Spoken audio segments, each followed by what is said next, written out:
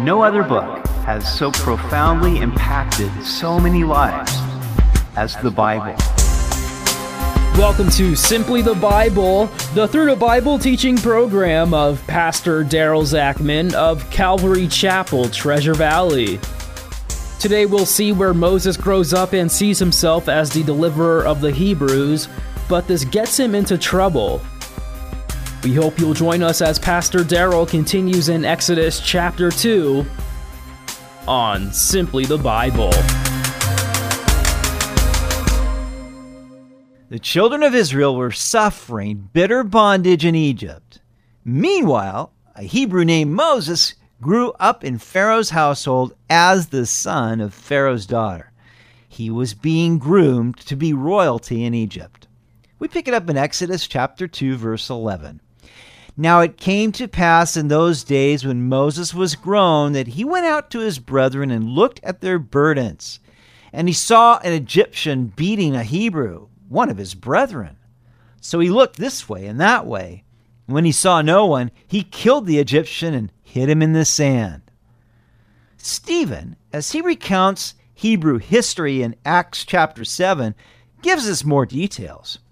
At that time, Moses was born a beautiful child in God's eyes. His parents cared for him at home for 3 months. When they had to abandon him, Pharaoh's daughter adopted him and raised him as her own son. Moses was taught all the wisdom of the Egyptians, and he was powerful in both speech and action. One day, when Moses was 40 years old, he decided to visit his relatives, the people of Israel. He saw an Egyptian mistreating an Israelite, so Moses came to the man's defense and avenged him, killing the Egyptian. Moses assumed his fellow Israelites would realize that God had sent him to rescue them, but they didn't. As Moses grew up in Pharaoh's household, he was very likely being trained to become the king of Egypt. This would have been his legal right as the adopted son of the princess if there was no other successor to the throne. Stephen tells us that Moses was taught all the wisdom of the Egyptians. This likely meant that he was sent to the great city and university of Heliopolis, the city of the sun. The Egyptians were the most advanced civilization in the world at that time. They were knowledgeable in astronomy and chemistry and had a tremendous library. Moses became powerful in both speech and action. The first century Jewish historian Josephus tells us that Moses became a distinguished soldier and led the Egyptian troops against the Ethiopian city of Meroe, which he took. So it was that when Moses was 40 years old that he visited his Hebrew relatives. Probably for quite some time he had been deeply troubled every time he saw an Egyptian mistreating one of them. And perhaps he even felt guilty that he was the recipient of such luxury and opportunity and favor and education, while they suffered as slaves under brutal Egyptian taskmasters. The author of Hebrews tells us, by faith, Moses, when he became of age, refused to be called the son of Pharaoh's daughter, choosing rather to suffer affliction with the people of God than to enjoy the passing pleasures of sin, esteeming the reproach of Christ greater riches than the treasures in Egypt, for he looked to the reward. As the Hebrews suffered in bitter bondage, they no doubt longed for their Messiah, the promised seed, the one to come and deliver them from Egyptian oppression. While Moses' understanding of the Messiah would have been limited, he reasoned that there were great spiritual riches to be found in identifying with this Messiah, who was despised by the world but honored by God. Therefore, he chose to suffer affliction with his Hebrew brethren rather than to be the prince of Egypt.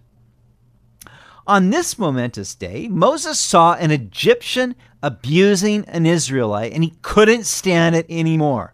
So he raised his hand up as Cain had done so long ago and killed the Egyptian. It wasn't quite a crime of passion, for Moses looked this way and that way before slaying the man. But had he looked up, then perhaps he would have realized that this was not God's way, it wasn't his plan. Moses knew it was wrong because he hid the body in the sand. Stephen tells us that Moses did this because he believed that God had chosen him to deliver the Hebrews and that they would understand this. But they didn't. Verse 13. And when he went out the second day, behold, 2 Hebrew men were fighting, and he said to the one who did the wrong, "Why are you striking your companion?" Then he said, "Who made you a prince and a judge over us? Do you intend to kill me as you killed the Egyptian?" So Moses feared and said, "Surely this thing is known." The Hebrews did not accept Moses ruling over them. And the man in the wrong rudely answered Moses, "Who made you a prince and judge over us? Do you intend to kill me as you killed the Egyptian?" Moses was shocked and afraid that the people knew. In this, Moses is a prototype of Christ. For when he sought to lead Israel the first time, they rejected him. But when he came again, they would receive him. Verse 15, when Pharaoh heard of this matter, he sought to kill Moses.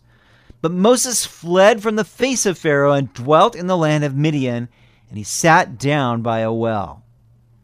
The author of Hebrews continues, "It was by faith that Moses left the land of Egypt, not fearing the king's anger. He kept right on going because he kept his eyes on the one who is invisible." Moses was running away from Pharaoh, but he had faith that in leaving Egypt and everything he had known behind, God would make a way for him. So he kept his eyes on the one who is invisible. This is the secret of achieving a truly better life. Most people are content to remain in Egypt, as it were, which is a picture of the world. They would rather enjoy the pleasures of sin, even though they are temporary and ultimately unsatisfying, than to hold fast to that which is true.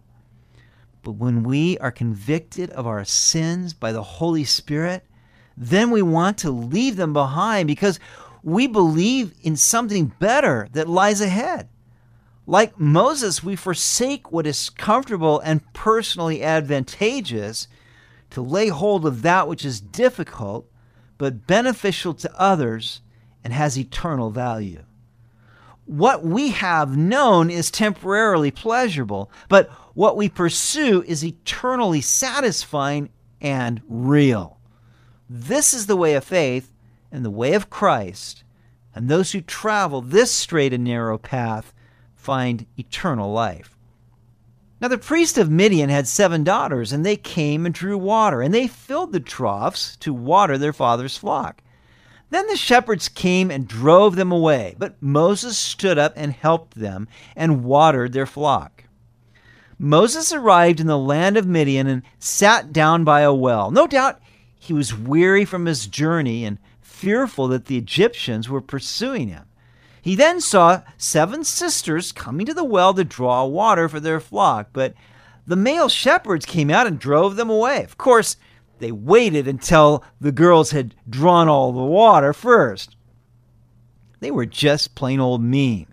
When Moses saw this, it made his blood boil, but not to the same degree as with the Egyptian who mistreated the Hebrew. Moses stood up against the boys and helped the girls water their flock. He was a natural deliverer.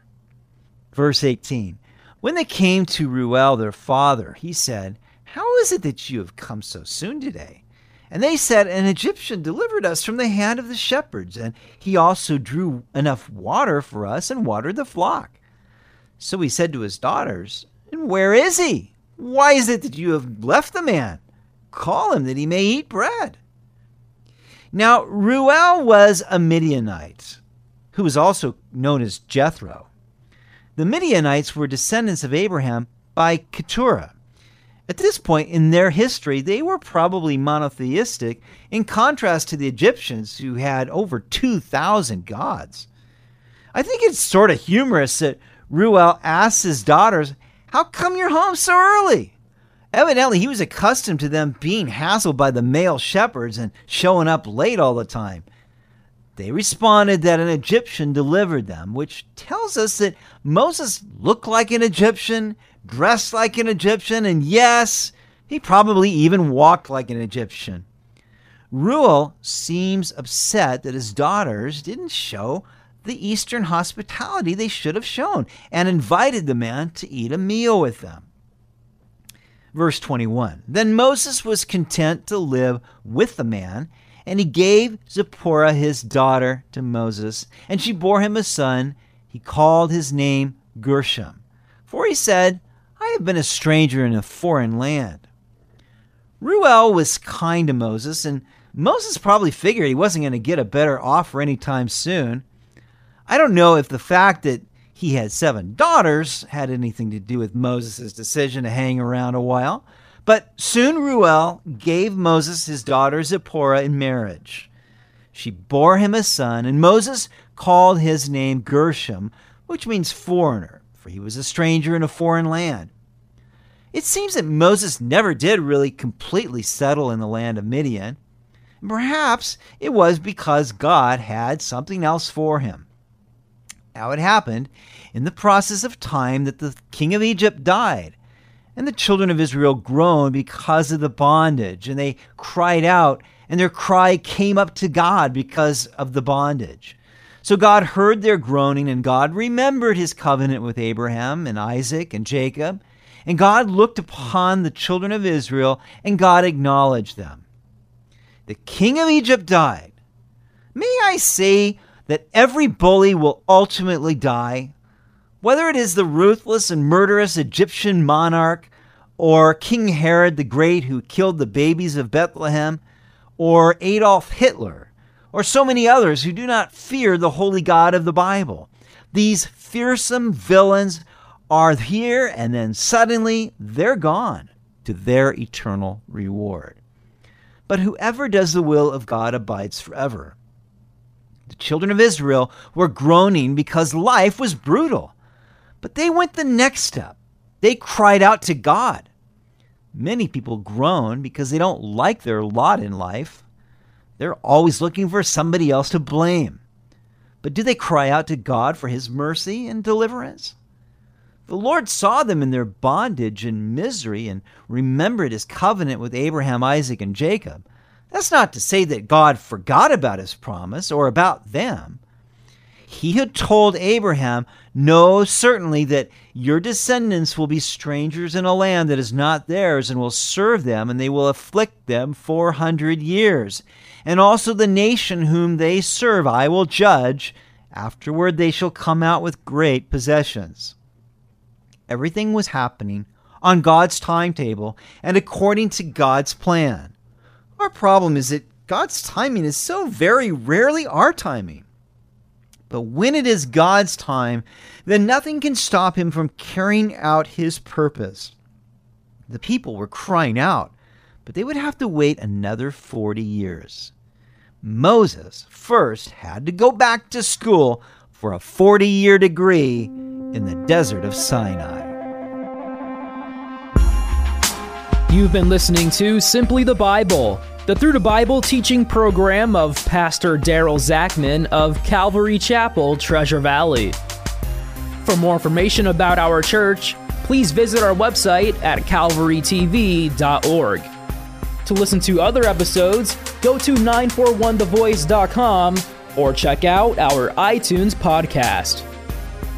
Tomorrow, we'll see that after 40 years of herding sheep in the desert, Moses sees a burning bush that changes his life. We hope you'll join us as we continue in the book of Exodus on Simply the Bible.